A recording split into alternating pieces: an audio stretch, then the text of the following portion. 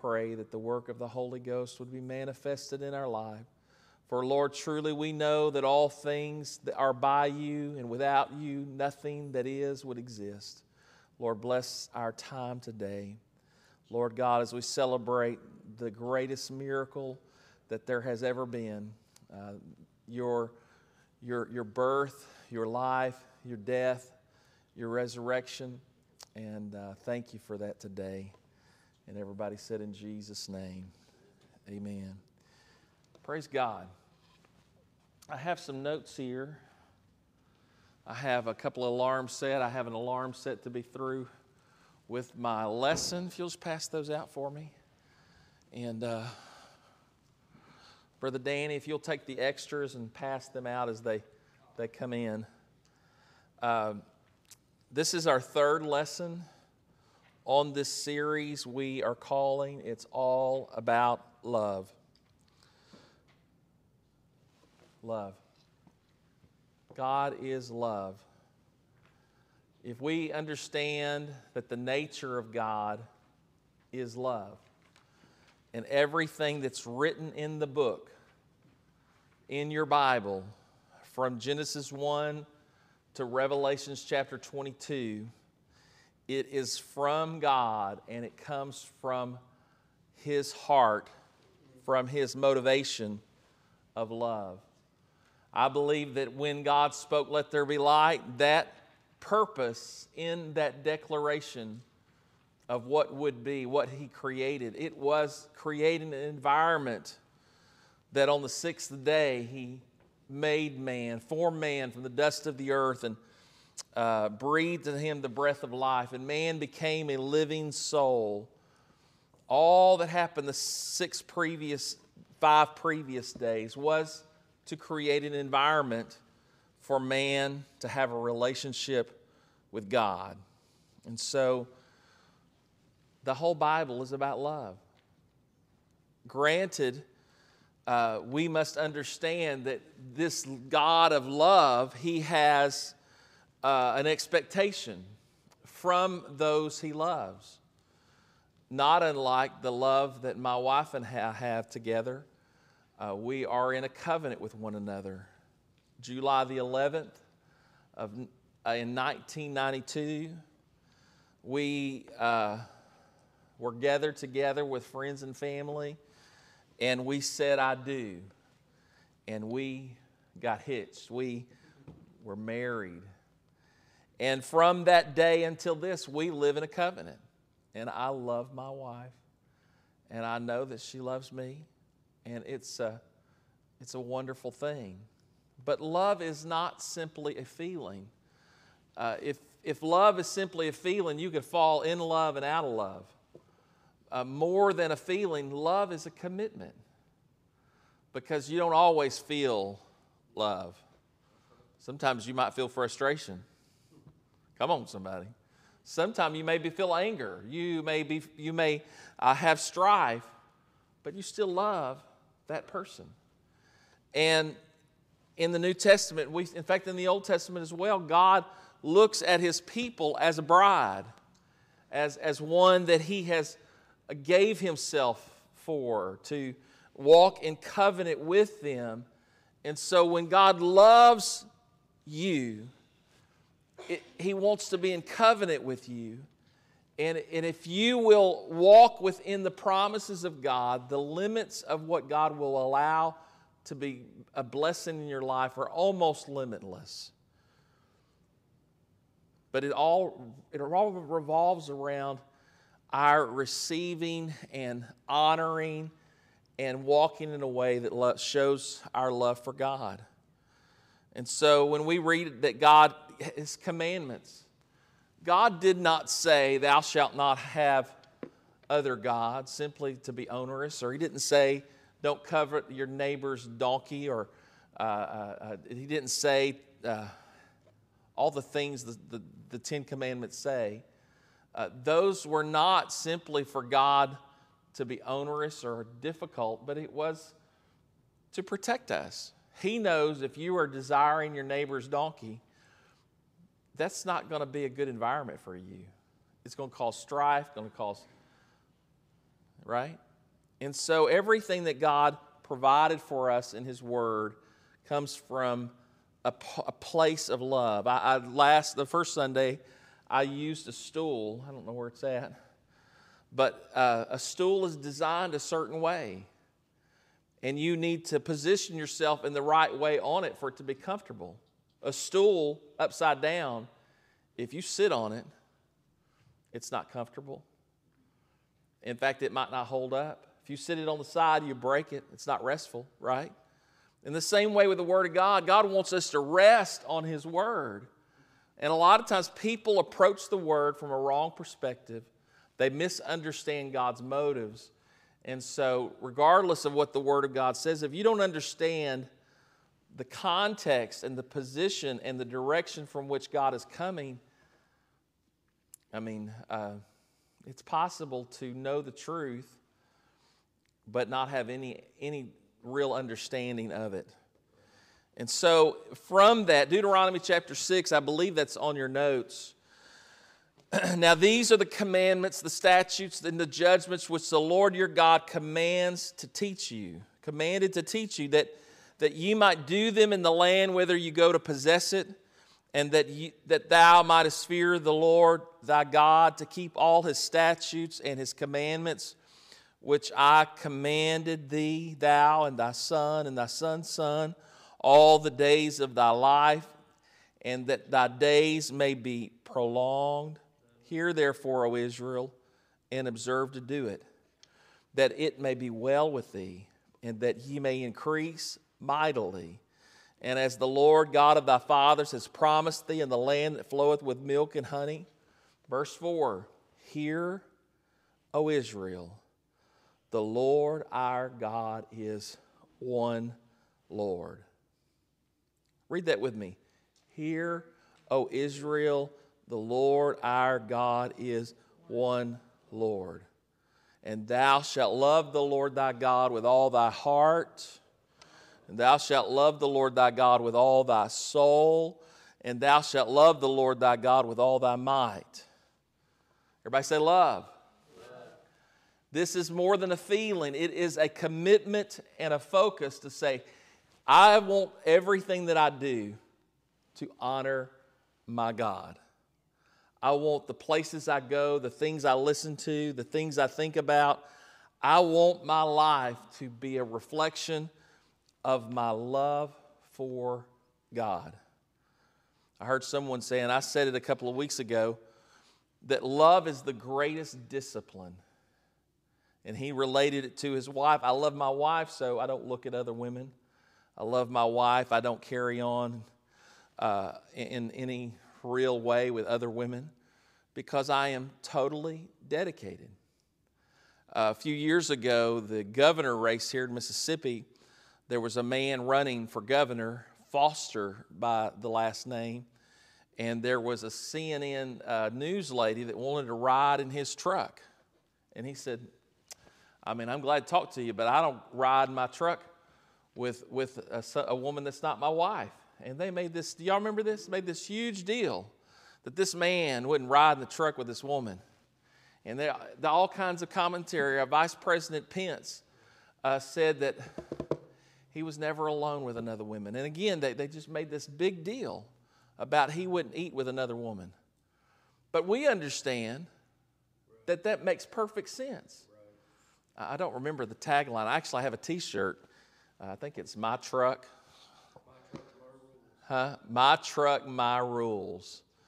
And so that he experienced blowback because he had this commitment to honor his wife.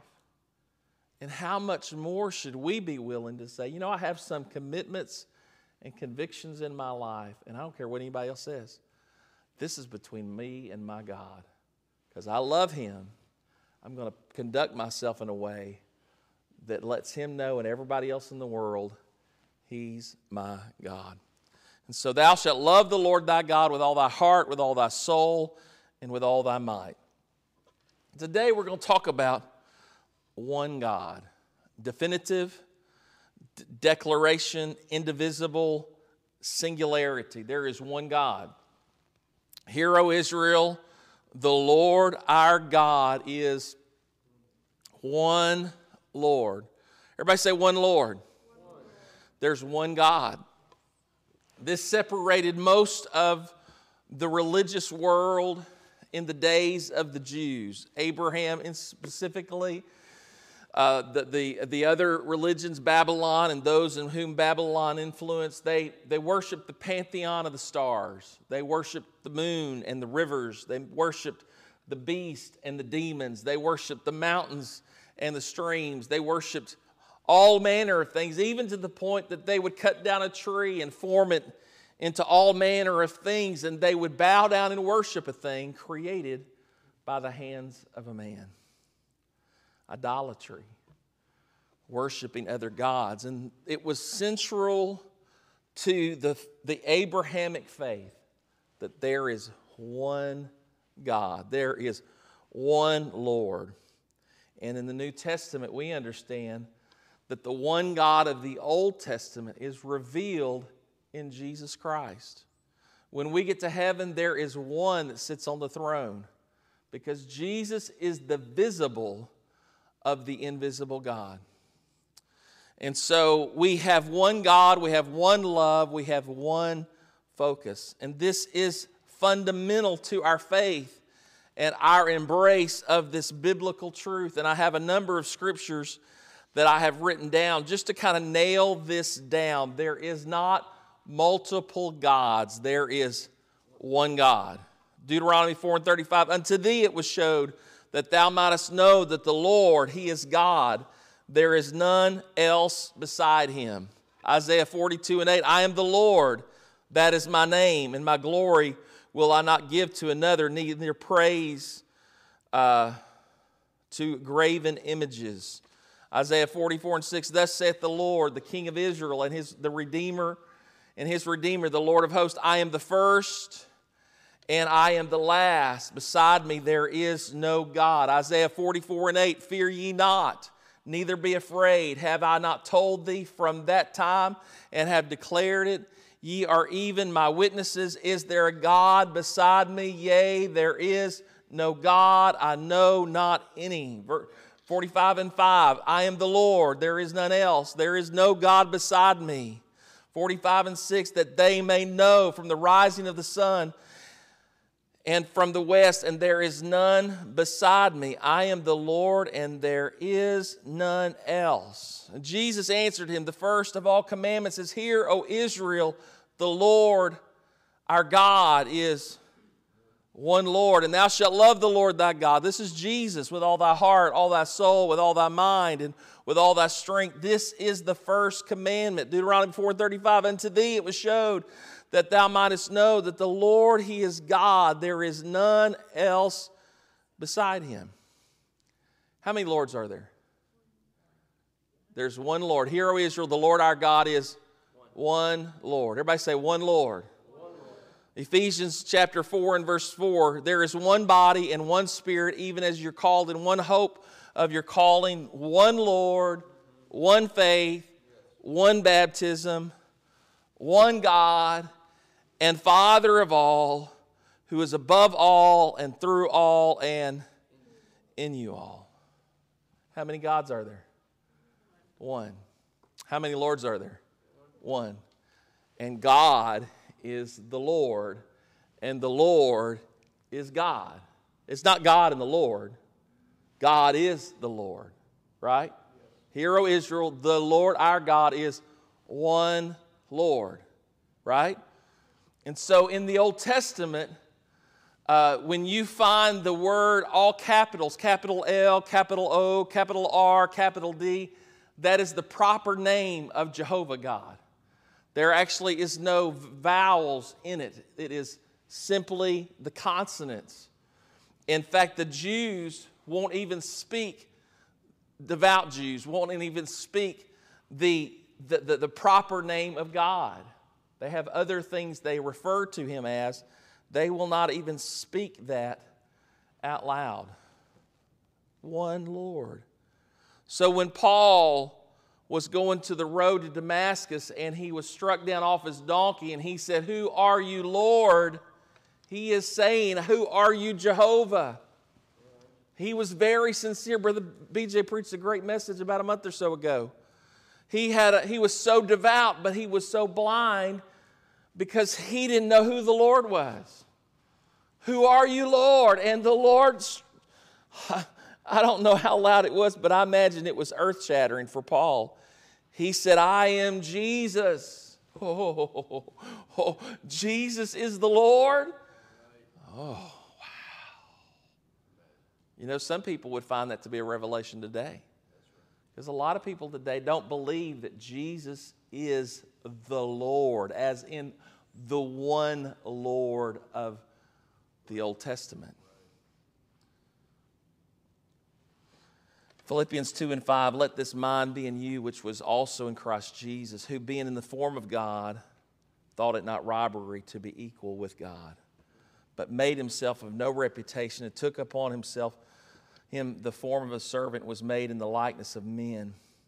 And being found in the fashion as a man, he humbled himself and became obedient unto death, even the death of the cross.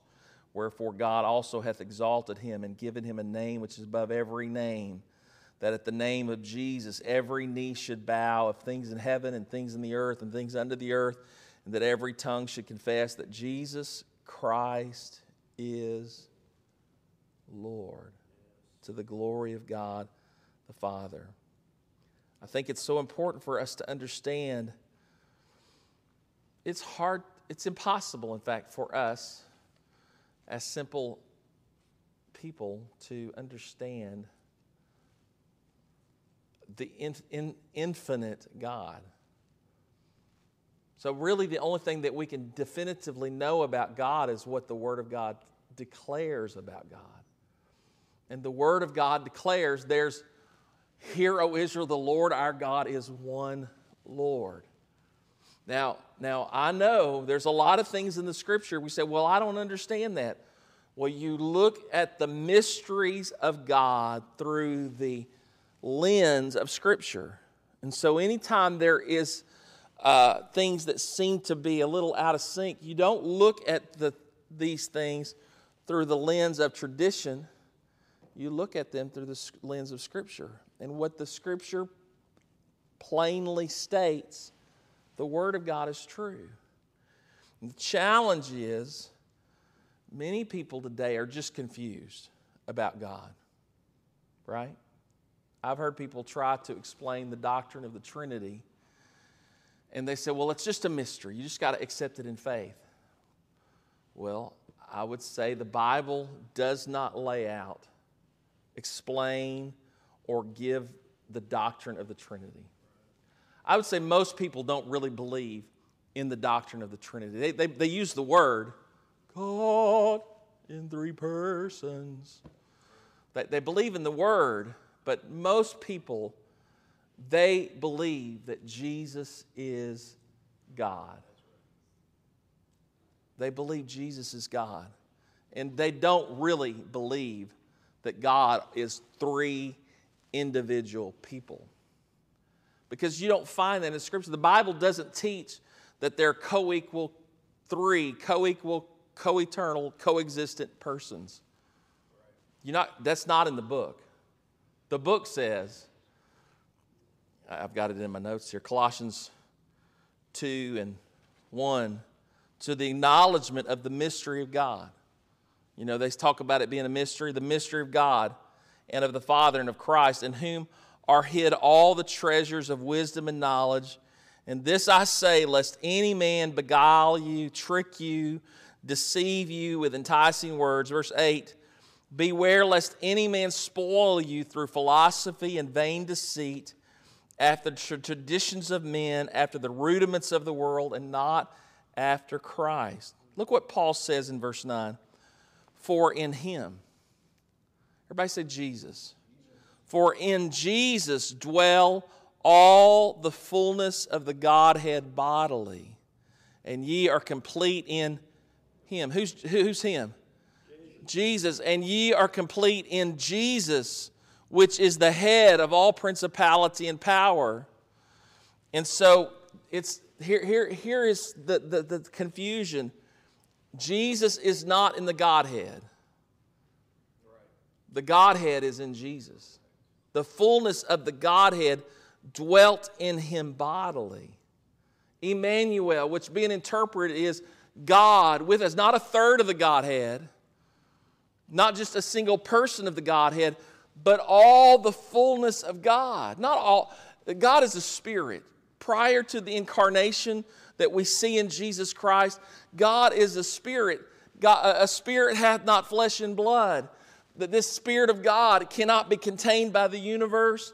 The Spirit of God is in the universe and outside of the universe. He's in time and He's outside of time. God is infinite.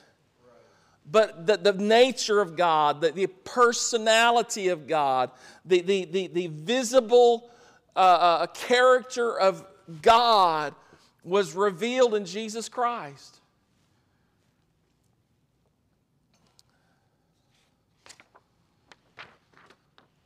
In John chapter 20, y'all have that in your scriptures? John 20 and verse 27, and Thomas answered and said unto him, My Lord and my God. He's talking to Jesus. Jesus said to him, Thomas, because thou hast seen me, thou hast believed. Blessed are they that have not seen and yet have believed. Thomas saw Jesus, and he didn't say, my third person in the Godhead. He said, my Lord and my God. How many gods are there? Hear, O Israel, the Lord our God is one Lord. So Thomas, being a devout Jew, when he said to Jesus, my Lord and my God, Jesus said, no, wait a minute. I don't want you to miss things up. I'm the Son of God. I'm just the Son of God. Jesus acknowledged the declaration of Thomas. Yes, you believe that I am the Lord and the God because you see me. But blessed are they that believe that I am the Lord and the God and haven't seen me. Right. And I've got it referenced here. The revelation that converted Saul into who became the Apostle Paul, he looked up and he said, who are you, Lord? And the revelation came back and said, I am Jesus. He didn't say, I'm the second person in the Godhead. He said, I am the Lord. Jesus said to the declaration, who are you, Lord? Jesus said, I am Jesus. And a lot of people, they read the Scripture through religious tradition. And they view tradition as being equal and even more authoritative than the Bible. A number of 4 or 5 years ago, I think it was, I was looking for a vehicle for, I believe, Noah to drive.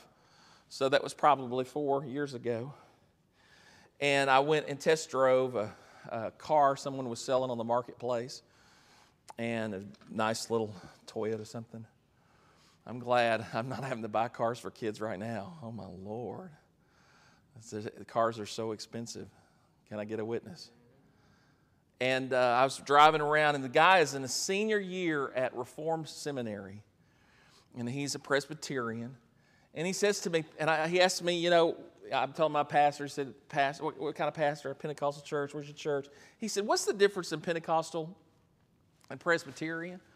I said, well, there's a lot of difference, but here's the two main reasons. Two main differences is how we answer the question, what must I do to be saved? We don't look to church tradition to answer the question. We look to the Scripture.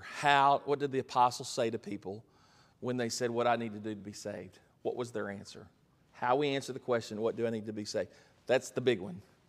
The second big one is we put no value in historical Christianity that came from the Reformation. Good things happened out of the Reformation, but a lot of bad theology came from the Reformation.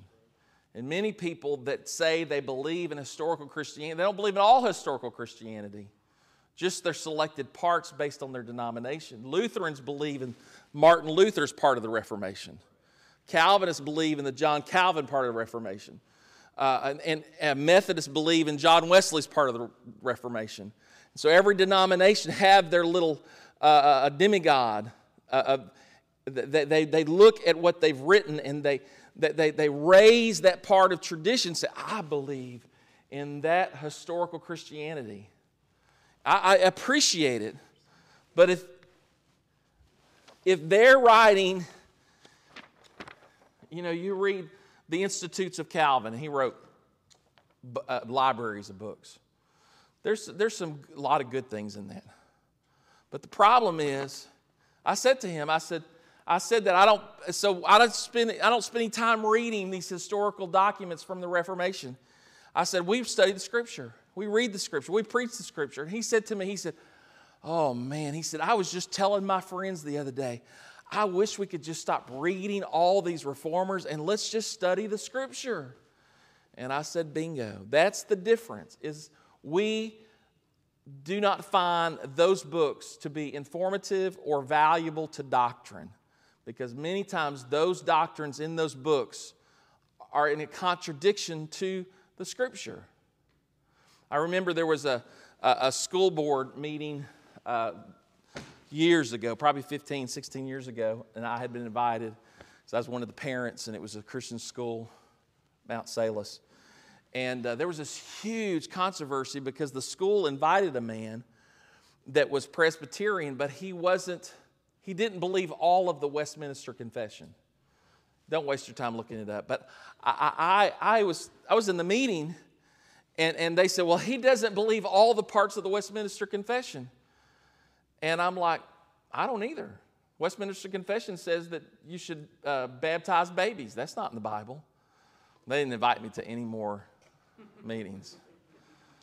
They didn't kick us out of the school. I guess that's good.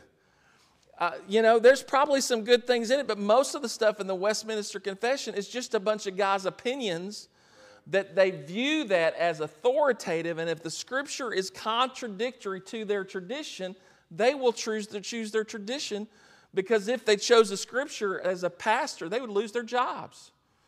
You lose your insurance, right?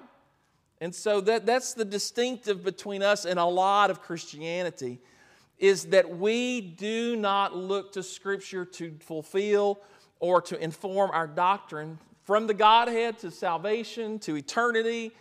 The whole book. The book is the book. And all the other books, whether I'm writing the book or my parents write the book or the Pope writes the book, it's a book of man. And if another book of man contradicts or discounts or brings doubt to the Word of God, that book has no value to me when it comes to informing my doctrine. Amen. I got a little sidetracked. Romans 10, what saith thee? The word is nigh thee, even in thy mouth. Acts 2, I actually mentioned it. The first time people asked, what do we need to do to be saved? Then Peter said unto them, now when they heard this, they were pricked in their heart and said unto Peter and the rest of them, men and brethren, what shall we do? That's the first time somebody asked what do they need to do to be saved. After the resurrection, and specifically after the day of Pentecost. And what did it say? Then Peter said to them, repent and be baptized, every one of you, in the name of Jesus Christ, for the remission of sins, and you shall receive the gift of the Holy Ghost. That scripture, most people don't believe that scripture is true. Because they say, well, baptism, it's simply an outward show of an inward work. Show that to me in the Scripture. Does the Scripture say that baptism is simply an outward show of an inward work? That's not in the Bible. Peter preached, repent and be baptized, every one of you, in the name of Jesus Christ for the remission of sins. So there is a spiritual benefit. Remission means forgiveness. And if you look at the Apostle Paul, if you look at what Romans 10 and 8, what saith that thy word is nigh thee, even in thy mouth, in thy heart. This is the word of faith which we preach, that if thou confess with thy mouth the Lord Jesus Christ, and shalt believe in thy heart that God hath raised him from the dead, thou shalt be saved. For with the heart man believeth unto righteousness, and with the mouth confession is made unto salvation. For the Scripture saith, whosoever believeth on him shall not be ashamed, for there is no difference between the Jew and the Greek. For the same Lord over all is rich unto all that call upon him. For whosoever shall call upon the name of the Lord shall be saved. I don't have my scripture here. Acts 22, Paul is telling of his conversion. and he is telling them about his salvation. And the Bible says he told them, he was told by Ananias, he said, "Arise and be baptized, calling on the name of the Lord, washing away your sins." So Paul himself, I believe, if you understand that when he called upon the name of the Lord, it was in baptism. When he called upon the name of the Lord in baptism, he was told his sins were washed away. And so when you read Romans 10, "For whosoever shall call upon the name of the Lord shall be saved," understand this man had the name called over him when he was baptized. Revelation chapter 1. This is Jesus. Jesus said, everybody said Jesus said it. Jesus. "I am Alpha and Omega, beginning and the ending." What's it say? "Saith the Lord, which is, which was, which is to come." Jesus said he is the Almighty. Verse 10, "I was in the Spirit on the Lord's day and heard behind me a great voice as of trumpets saying, I am Alpha and Omega, the first and the last, which what thou seest, write in the book and send it to the churches," etc., etc. And he describes what he saw, this heavenly vision that he had of the Lord.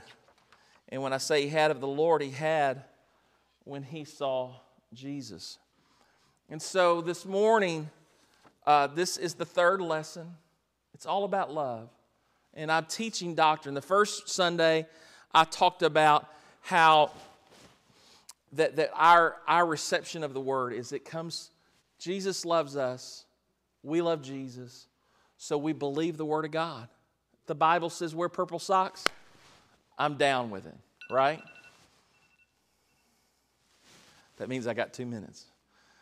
That means I'm down with it. Whatever the word says, I'm not going to argue it, I'm not going to debate it. I love the Lord, so I'm going to seek to do His word, do His will, please Him, right? The parable of the sower, one kind of ground received no benefit. In fact, Jesus said Satan came and took the seed, stole it from them. What was the definition of the seed that went by the wayside? Wasted. Because when they heard the word, they did not receive it because they did not understand it. If you expect to understand the word before you obey the word, chances are the devil's going to come steal that word. Amen. And you're going to stay blind. As I said last week, if you're not true to the truth you have, God is under no obligation to bring you into more truth. But if we will be true to the truth we have, I believe the Bible says, Jesus said, "Blessed are they which do hunger and thirst for righteousness, for they shall be filled." Second week, I talked about how it's all of the Word, and that whenever we look at the Word, it's not a pick and choose. Brother Noah has been teaching a Bible study and the conversation with someone at Hines. And the thing I told him, I said, main thing you have to help somebody understand is it's all true. John 3 and 5 is absolutely true. Except a man be born of the water and the Spirit, he cannot enter the kingdom of God. That's true. John 3:16, same chapter, same conversation. Jesus and the same man says, "For God so loved the world that He gave His only begotten Son, that whosoever believeth in Him should not perish but have everlasting life." That is true. Right? Amen. Romans 10 and 9. If you believe in your heart and confess with your mouth that Jesus Christ is Lord, this is true. As well as Acts 2:38. Repent and be baptized, every one of you. It's all true. And when we love the Lord, Jesus said, "If you love me, keep my commandments."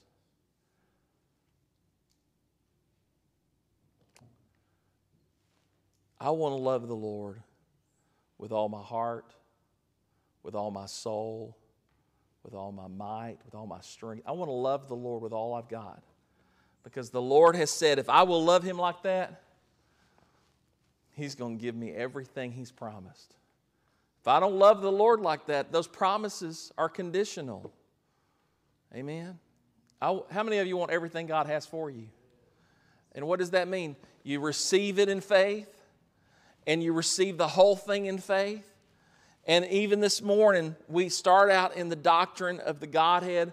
Jesus Christ is Lord.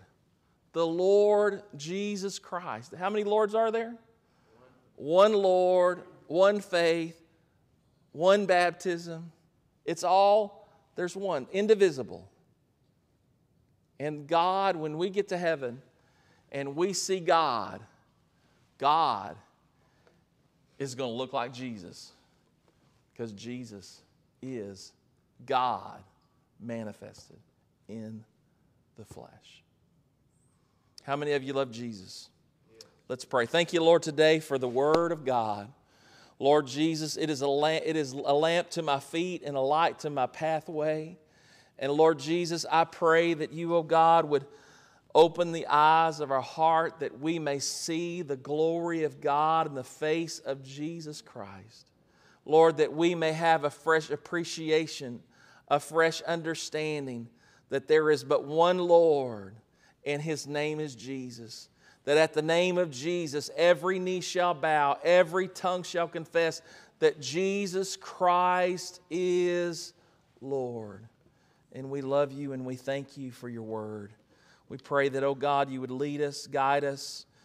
Lord, give us the ability to understand it, and even greater, give us the ability to communicate it and share it.